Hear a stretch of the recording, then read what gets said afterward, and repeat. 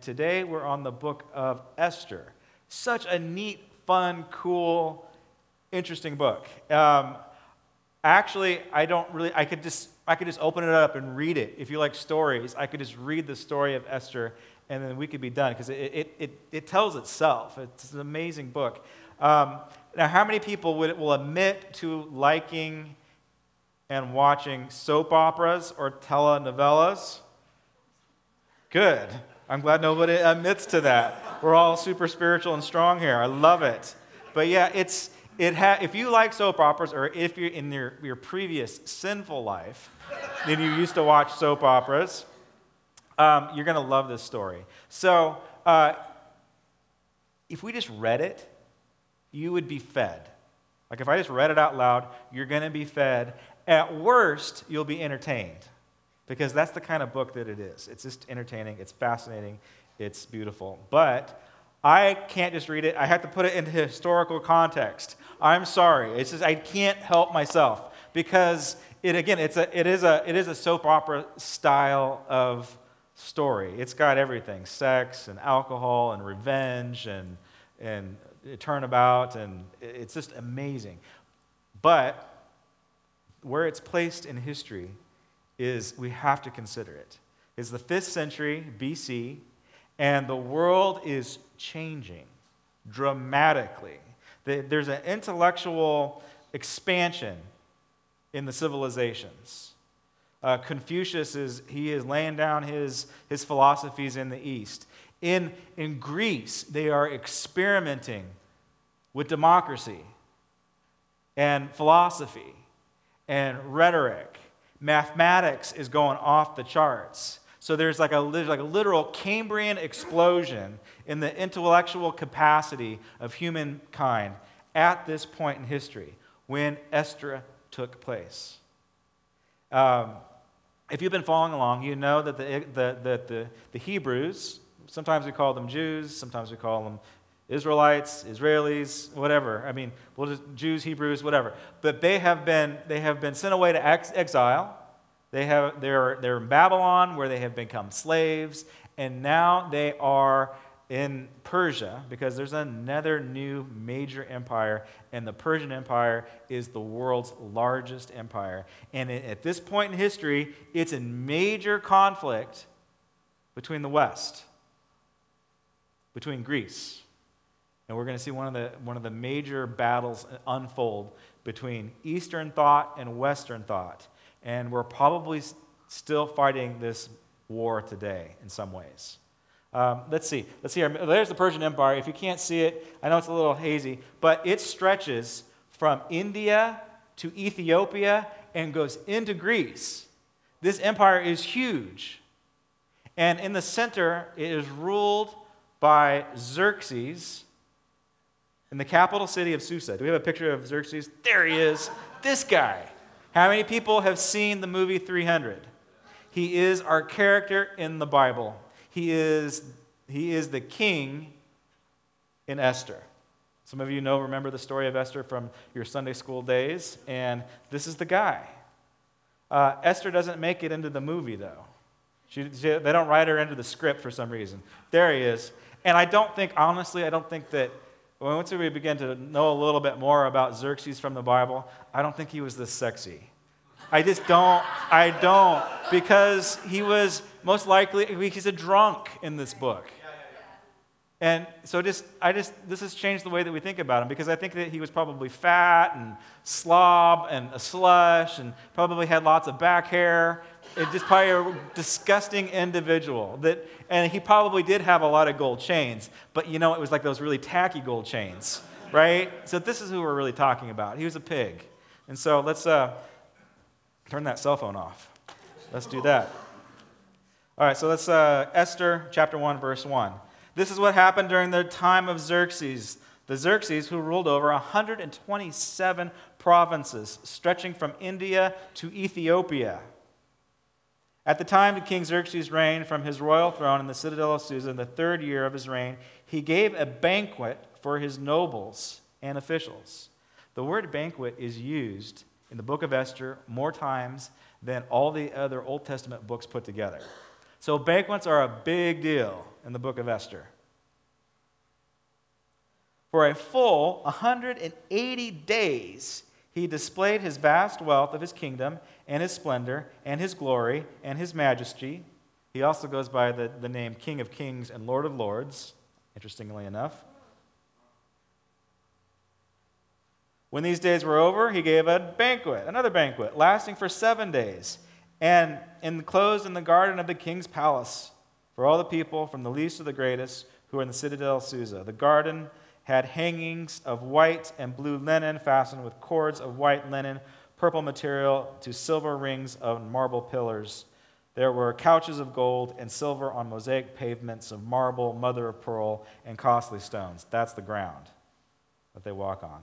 Wine was served in gold goblets, each one different from the other. So 170 gold goblets. If you got invited to this party, you did not get a red cup. You got a gold cup. And you got a custom gold cup. I can imagine what they looked like. I mean, maybe it symbolized, where you were from, or what country you ruled, or what kind of king you were, or whatever. But you got a custom gold cup, a party gift that you got to take home. Cool, huh? What do they call those bags that you get? Those swag bag. So you get a gold cup in your swag bag. Nice. And you get to pick your booze. You get to pick your alcohol, your wine. You want the expensive stuff, you get to drink the expensive stuff. You're from Russia, then you get to drink vodka, the most expensive stuff you can find. And it was an open bar, so you got to drink as much as you want. And so Xerxes, our buddy, he gets drunk with all of his friends, with all of the kings of all of Persia. It was probably the best party the world has ever seen because it had all the party animals from Ethiopia to India. Could you imagine? And they are having a good time. Queen Vashti, Xerxes' queen, also gave a banquet for the women in the royal palace. On the 7th day, when King Xerxes was high in spirits from wine, again, there's lots of drinking in this story, he commanded the 7 eunuchs who served him. If you don't know what a eunuch is, ask your parents. He commanded the 7 eunuchs who served him to bring before him Queen Vashti, wearing her royal crown, in order to display her beauty to the people and the nobles, for she was lovely to look at. But when the attendants delivered the king's command, Queen Vashti refused. The king became furious, and he burned with anger. Then one of the eunuchs replied, in the presence of the king and the nobles, Queen Vashti has done wrong, not only against the king, but also against the nobles and the peoples of all the provinces of King Xerxes. She has humiliated the entire empire because she has not shown up to your party. Right? For the queen's conduct will become known to all women. Pay attention to this. So her conduct is going to become known to every woman in the empire. And so they will despise their husbands and say, King Xerxes commanded Queen Vashti before him, but she would not come. This very day, the Persian and the Median women of the nobility who have heard all about the queen's conduct will respond to all the king's nobles in the same way. We're going to have a bunch of rebellious women. There will be no end of disrespect and discord. So this is going to be a major issue because Xerxes can't get his wife to do something. Now here's, it's implied, maybe you didn't quite catch it, but I believe this is actually what happened. The scholars believe that this is actually what happened. So when Xerxes, big fat hairy Xerxes on his throne, he's all drunk, he's having a good time with his buddies, has this bright idea, I'm going to show off my wife, and she's going to be wearing her royal crown, and this is what's implied, it is only her royal crown. Okay? Do you see how offensive this is to women?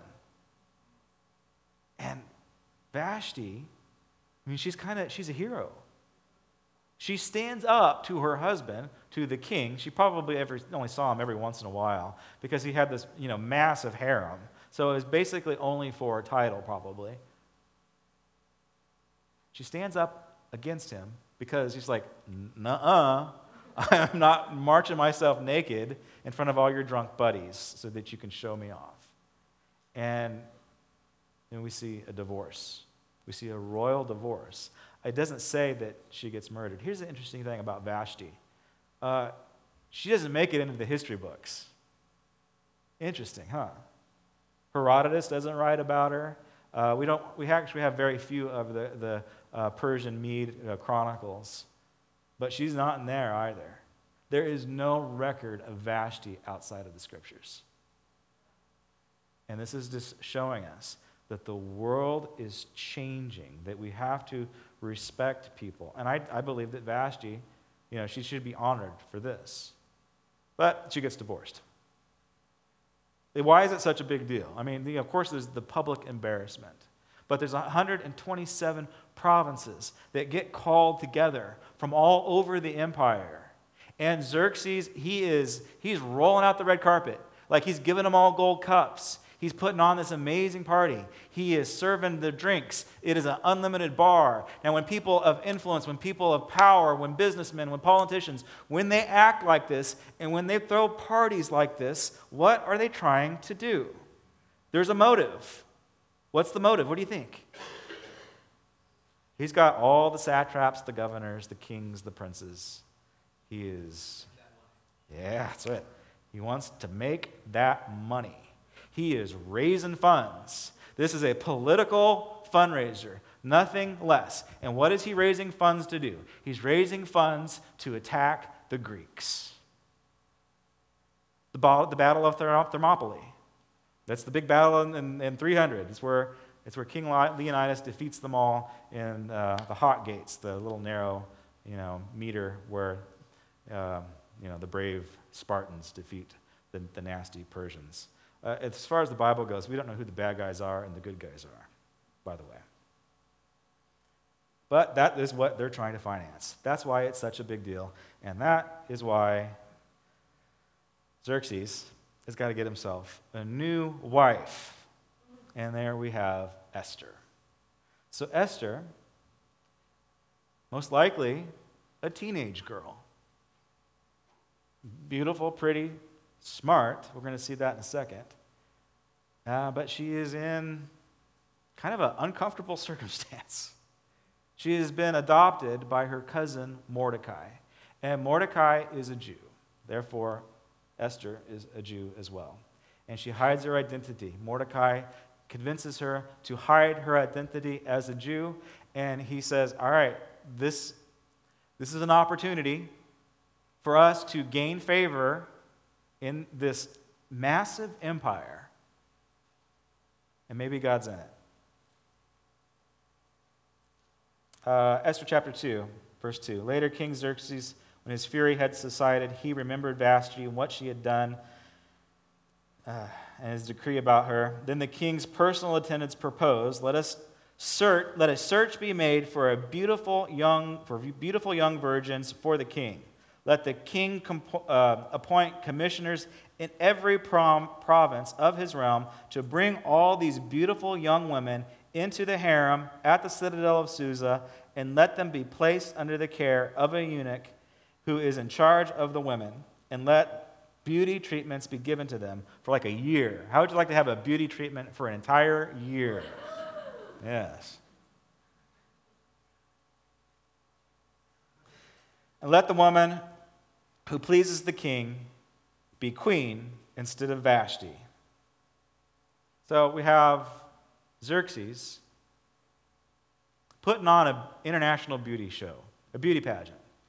What a bizarre thing, huh? That a political leader would be managing a beauty show. How barbaric. Persians, well, yeah. Sorry, I'm so sorry. Can't help myself. It's just too... Anyway. So Mordecai is a Jew. He is in the court. I always got confused when I as a kid, when I heard this story. I always thought that Mordecai was the bad guy, because doesn't Mordecai sound like an evil name? It sounds like a villain's name, right? But Mordecai is the good guy. And actually, unfortunately for him, like his name translates as servant of Marduk. So this good little Jewish kid gets this really evil name. So it actually is an evil name, but he's good nonetheless.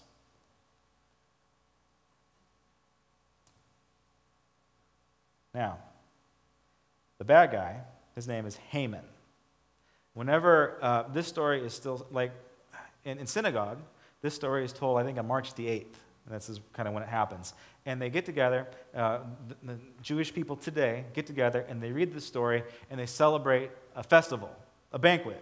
They celebrate a lot, and this is one of them. And this is the celebration of Purim.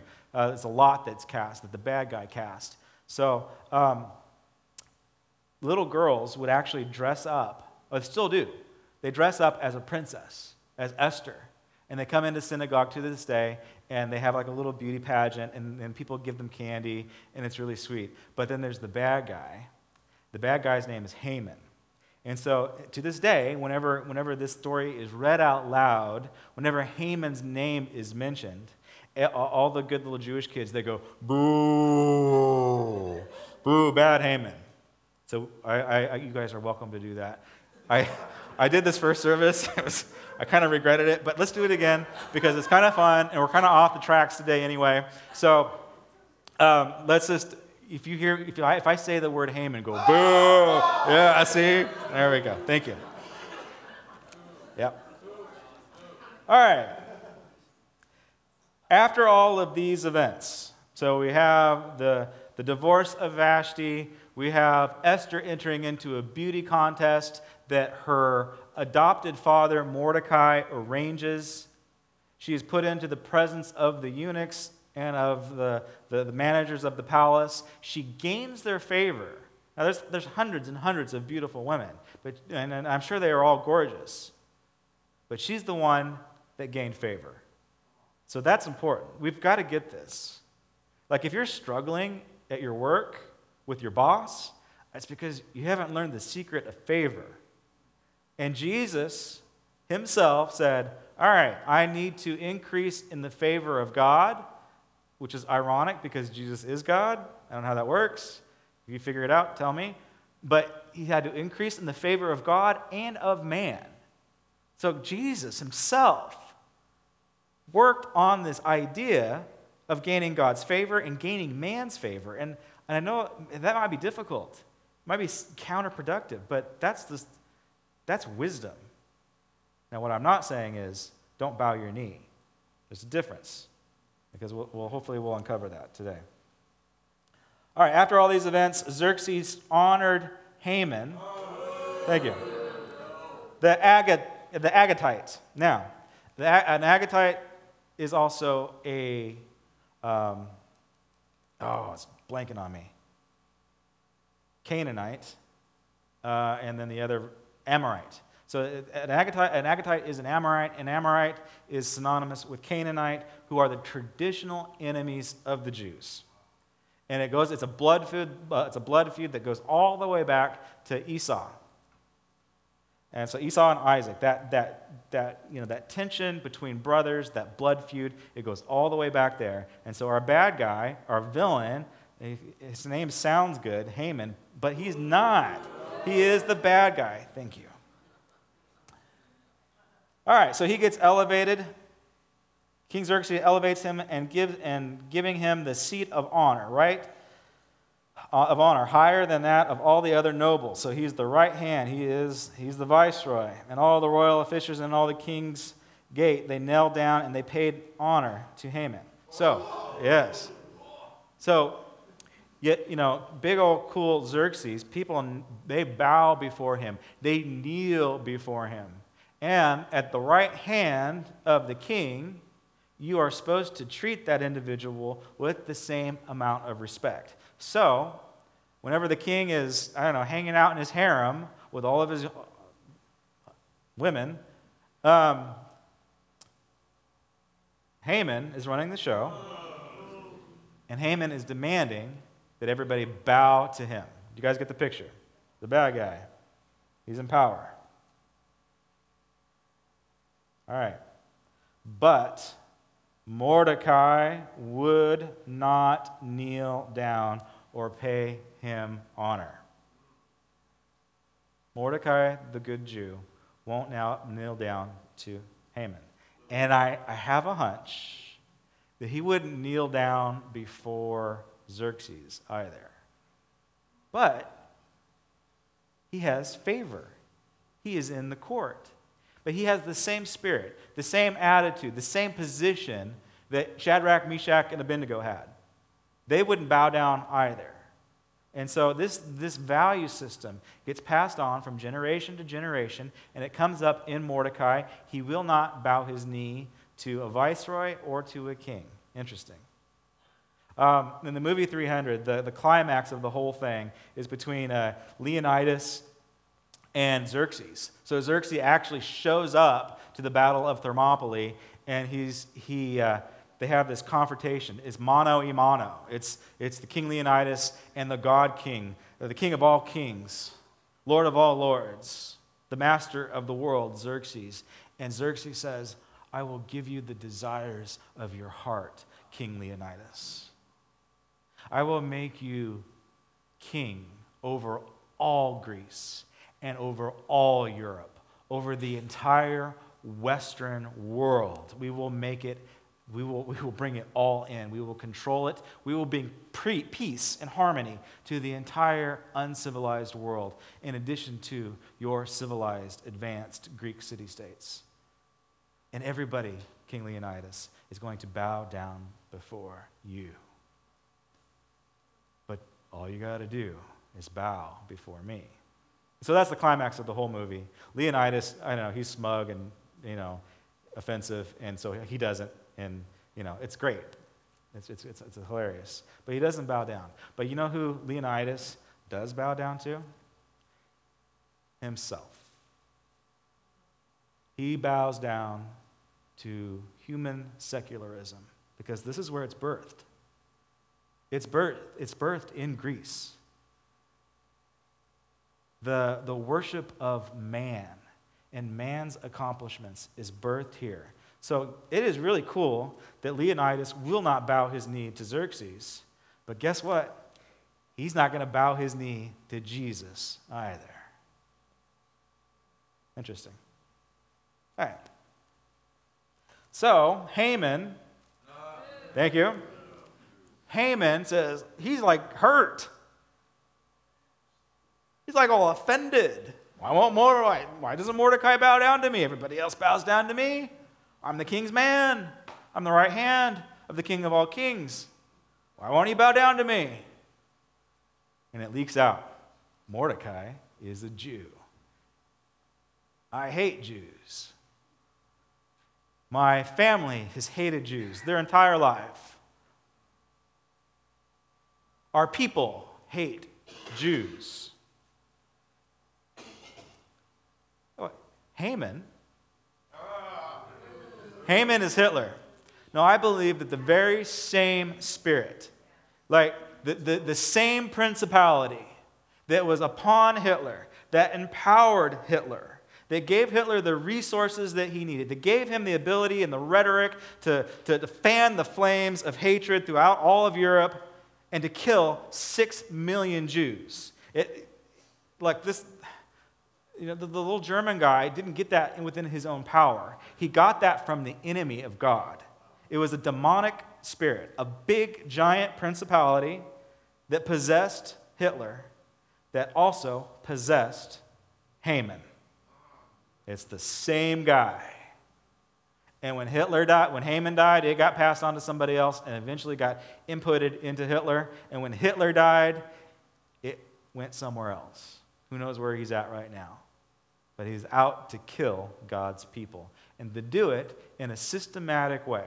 And so once for the sake of time, once the evil dude figures out that Mordecai is a Jew, not only does he want to kill Mordecai, but he gets this bright idea, no, I don't want to just kill Mordecai, I want to kill them all. I have such immense power. I am running this empire while big fat hairy Xerxes is getting drunk in his harem. That's what's going on, folks. He's not this slim, sleek, sexy guy. No, he's a pig, right? He devises one of the most evil plans the world has ever seen to annihilate all the Jews in the entire empire. The Jews are not slaves anymore in Babylon. They have broken the bondage of slavery. There's something interesting, like when Cyrus gave the decree to send the Jews back to Jerusalem to rebuild the temple, to rebuild the walls with Nehemiah, if you were here last week,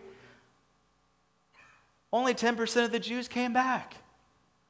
90% stayed in the Persian Empire.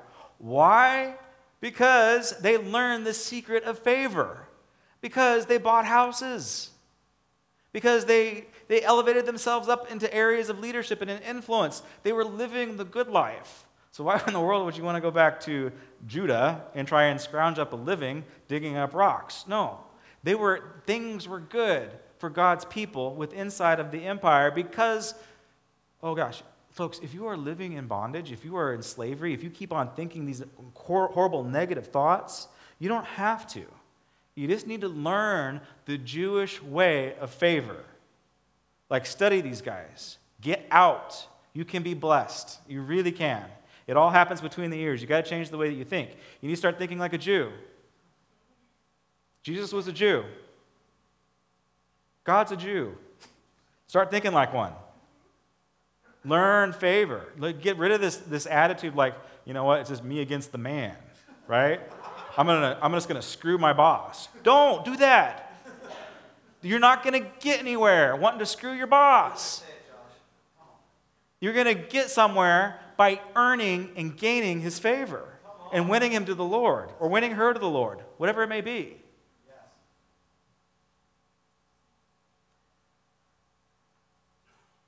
So the Jews figured this out. They're everywhere. They're everywhere from India to Ethiopia, into Greece, all over Palestine, Persia, Iraq, Iran. They are merchants, and they are involved in the community. They have established their values. They're their own people. They serve kings and princesses and dictators, and they serve inside of new democracies, yet they won't bow their knee. Because why? What does it say on the package of Hebrew National hot dogs? They answer to what? A higher authority. And that is the only knee that they bow their knee to. And we got to get this. If you want God's favor in your life, quit bowing your knee to secular humanism. Quit bowing your knee to your own self. That's our biggest issue right now. Is like we just think that we're so that. We think we're all cool. It's all about me. I'm just going to worship myself. Okay. All right. I'm getting there. So, Mordecai, because of his ability to gain favor, teaches his daughter the skills of gaining favor. She becomes queen. Unfortunately, she has to marry this pig Xerxes, but she does. You know what? It's not that bad of a gig. I don't know. It's kind of weird, right? If you really think about it, like, let's just think like a feminist for a second. It's pretty jacked up, right? It's pretty jacked up. Like this story, there's like a lot of moral ambiguities in this story. This is one of them. Making your daughter marry not just a drunk, okay, but he's the king of all nations, which is kind of cool. So he's got something going for him, I guess. But he's a pagan. They're breaking Torah law. What's going on here? I don't know. I'll tell you at the end, okay? But there's some gray areas going on here. There's rules that are being broken. There are Torah rules broken right here as soon as she marries Xerxes. So what's going on? All right. So when Haman discovers that he's a Jew, he goes out to kill all the other Jews, and since he's the right hand, he's got Xerxes' ring.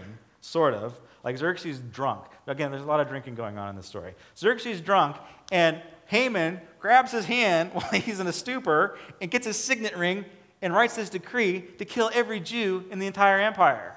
And part of this decree is to say, you have everybody from Ethiopians to Iraqis to Greeks, you have the right. It's open day to kill Jews. You will not be prosecuted if you murder a Jew. Not only will you not be prosecuted on this 13th day of the month to kill Jews, but you can also take their property and their money and their land, everything. It's all yours. So, I mean, what a horrible thing, right? This is Haman's evil plan. He's going to empower an entire empire to annihilate every single Jew on the planet and take their stuff. What did Hitler attempt to do? He killed 6 million Jews. He would have kept on going if he could. Not only did he kill them, they took their money. They took their art. They took their land. They took their property. They took everything. What would have happened if there would have been a Mordecai and an Esther during World War II? Could we have changed the course of history? I kind of think so. That's debatable, right? Why not, though? Why can't we change history? I think that's how God made us. All right. This is when Mordecai persuades Esther to save the Jews. Mordecai confronts Esther, and he says this. This is chapter 4, verse 12. When Esther's, I'll go 10. Chapter 4, verse 10. Then she instructed him to say to Mordecai, all the officials and the people of the royal provinces know that for a woman to approach the king in the inner court by being summoned, the king has but one law. They will be put to death. So if she approaches the king with a summons that is not formally petitioned, anybody can die, including the queen, unless the king extends his scepter and then spares their lives. When Esther's words were reported to Mordecai, he sent back this answer. Don't think that because you are in the king's house, you alone of all the Jews will escape. If you remain silent at this time, relief and deliverance for the Jews will arise from another place. He's saying, look, so this is a dad talking to a daughter. I want you to take a big risk. I want you to break protocol, risk your life, go into the king's presence and say, save the Jewish people. He says, look, this is what's at stake, honey. Honey's not the right word. Because this is his adopted daughter. He's looking his daughter into the face. He says, look, this is what's at stake. People are going to die. Everybody knows that I'm a Jew. Your father will die. And you might die too if they figure out that you're a Hebrew. Well, this is the hard talk that a dad has to his daughter. And then he says this. Underline this. This is verse 14. And who knows but that you have come to your royal position for such a time as this. Have you been blessed? Why? Sometimes people walk in such incredible blessings and they can't quite figure it out. What happened? How did I get all this stuff? How did I get so lucky? Right? Maybe it's for such a time as this. What is God calling you to do? Why are you so blessed? Why did you end up in royalty? Who needs to be saved? Then Esther sent this reply to Mordecai. Go, gather together all the Jews who are in Susa, and fast for me. She's saying, I'm all in. Oh, gosh, this is so hard. Could you imagine being a dad and telling your daughter, I'm asking a lot of you. She probably could have gotten away of being the queen for the rest of her life. She probably could have faked it. She was good at getting the king's favor. She could have lived the rest of her life in luxury. But in her mind, always knowing that because she did not act, her father was murdered and her entire people were slaughtered and annihilated. So she says, fast for me. I'm all in. Isn't that incredible? What a brave young girl. And again, she might have been a teenager. What a brave young girl to say, I'm all in. Maybe it's changing. A lot of young people wouldn't take a risk like this. They wouldn't sacrifice themselves. Look at what she says after this. Fast for me. Do not eat or drink for 3 days or nights. And my attendants will fast as you do. And when this is done, I will go into the king's presence. I will march myself right up there, even though I'm not supposed to do it. And I know this is an issue with the king, because he's already lost one wife, Vashti, for being rebellious. So I am going to be rebellious in his presence. You see how dangerous this is. I mean, Xerxes got woman issues, right? He's got lady problems. And now he's going to have another one. She marches right into his presence. I will go into the king, even though is it against the law. And if I perish, I perish. Could you imagine if your daughter said to this, and he's like, oh my God, I don't know if I could do this, by the way. I'm being really transparent with you. If my daughter says, you know what, God's calling me to Afghanistan, and if I perish, I perish. I'd be like, oh, heck no, you ain't going anywhere. I'll lock you back up in your room. Could you imagine that? It's hard, isn't it? I won't go to Afghanistan because I don't want to die. I've never said anything like, well, okay, maybe I have. But lately, I have not said anything like this. If I perish, I perish. That is being okay with death. A lot of us are not okay with death. Like, we fear death. And maybe you have good reason to fear death, because maybe you don't know where you're going. This is confidence in the Lord. She knows where she's going. She's able to say with confidence, if I perish, I perish. All right.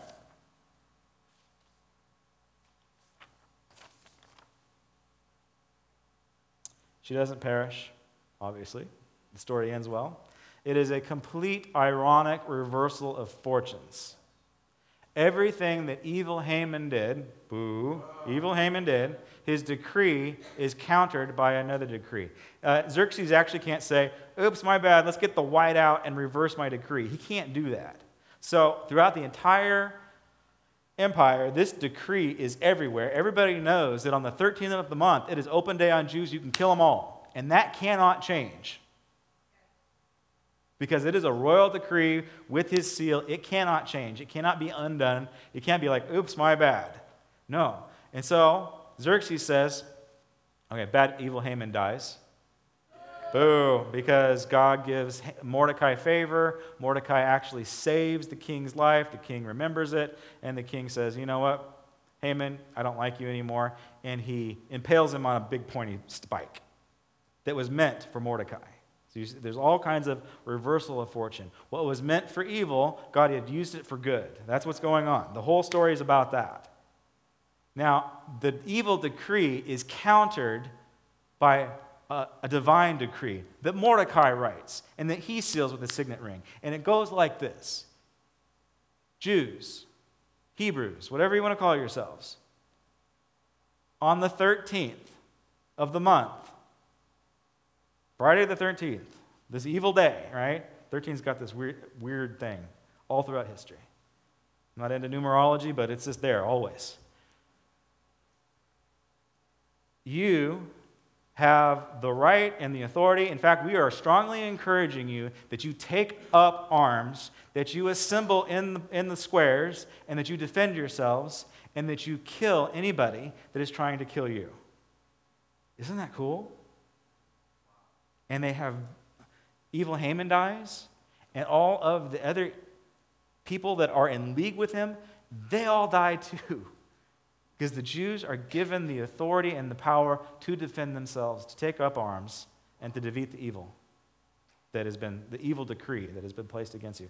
Look, this is a story, right? This is a telenovela. This is a soap opera. But there is an evil decree that has been placed on your life, that has been sealed by the devil and his dominions, and they are out to get you. There is a wanted poster with your face on it in Hades, and they are after you.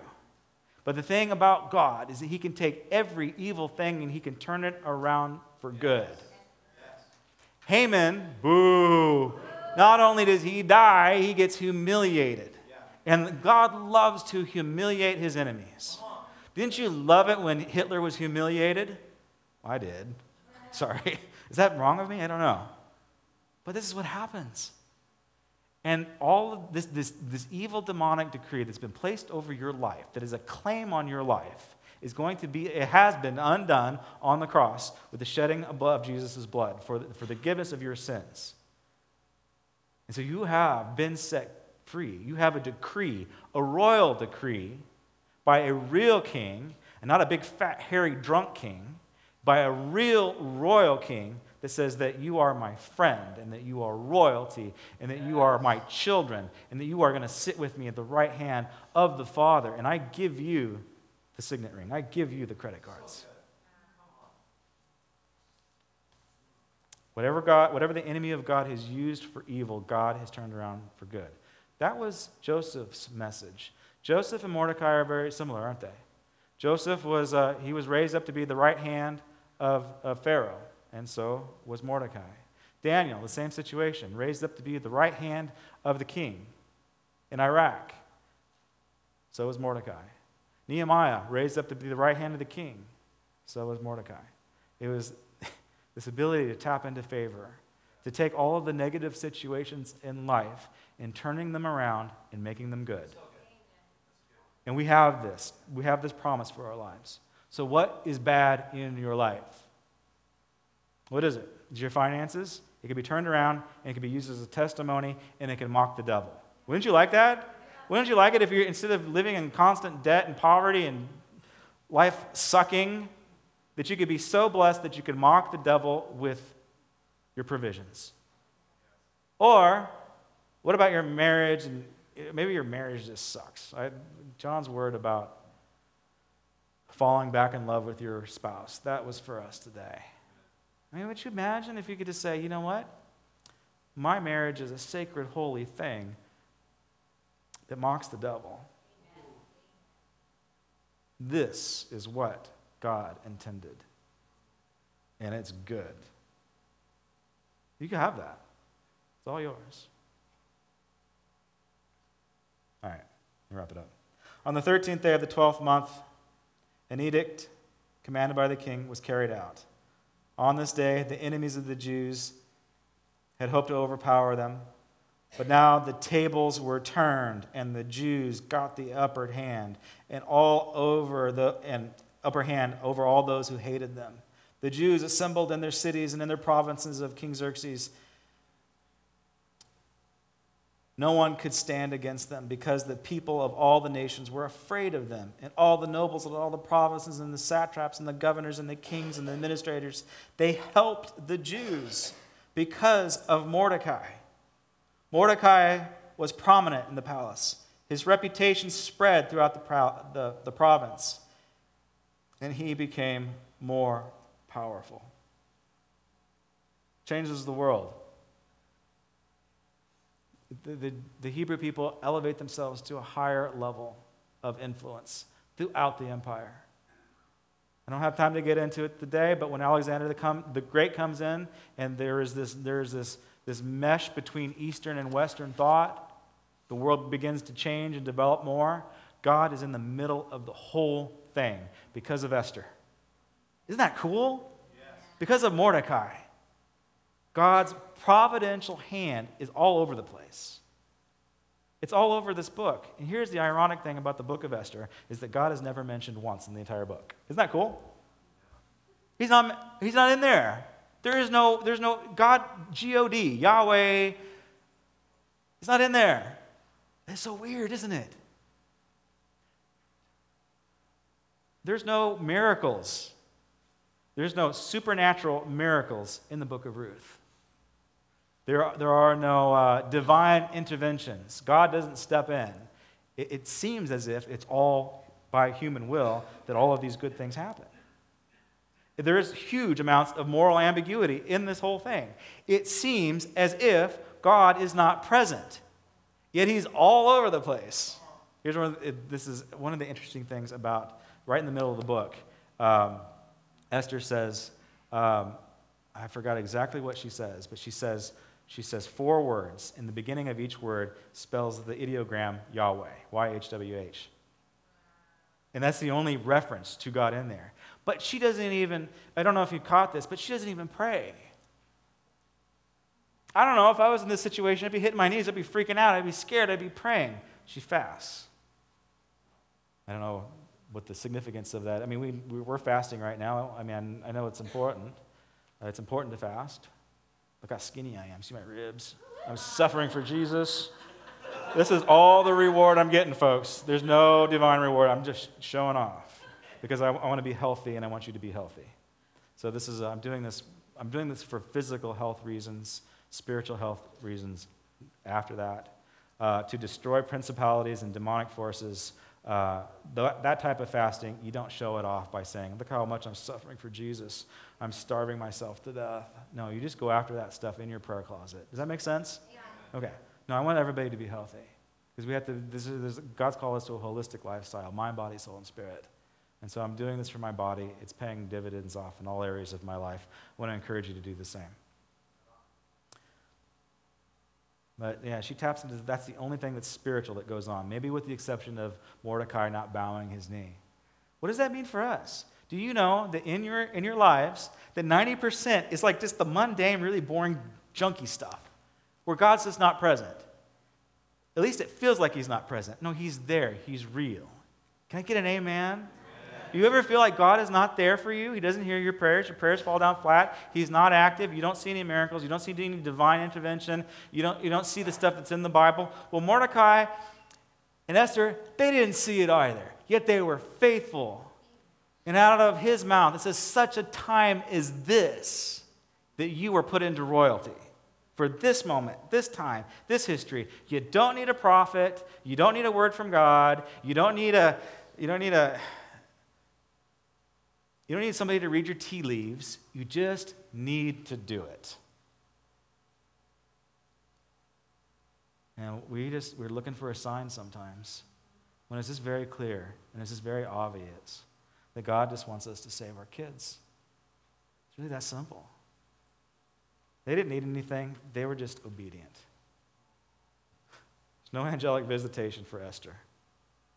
She just said, if I perish, I perish.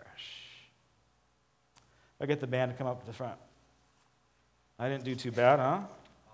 All right.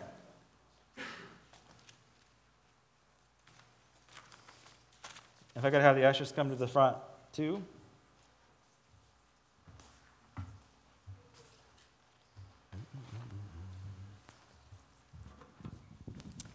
Would you stand with me? Let's pray. How many need a reversal of fortune in your life? You need a reversal of fortune. We all do. Romans 8:28, and we know that in all things, God works for the good of those who love him and who have been called according to his purpose. We know that in all things, God works for our good. In all things. Every bad thing that's going on, God's in it. You just need to recognize that he is in it and allow him to work and just to continue to be faithful to his calling on your life. Let's pray. Heavenly Father, right now, we just continue just to push ourselves into your presence, and we say yes and amen to the work that you're doing, and we want a reversal, God. We want to undo the works of the devil. We want to rip our wanted poster off of Hades. We want to place that demonic evil decree with a royal decree that you've sealed us, that your Holy Spirit has sealed us. And when we are sealed in you, our identity is completely confirmed. We know that you are good, that you're a good king, that you're not a mean king, that you're not a pig, that you're a lover of children, that you're a good, good father. And you're out to save us. And you're out to be sovereign in this world. And you're out to be sovereign in our lives when we don't feel you. Bless us this day.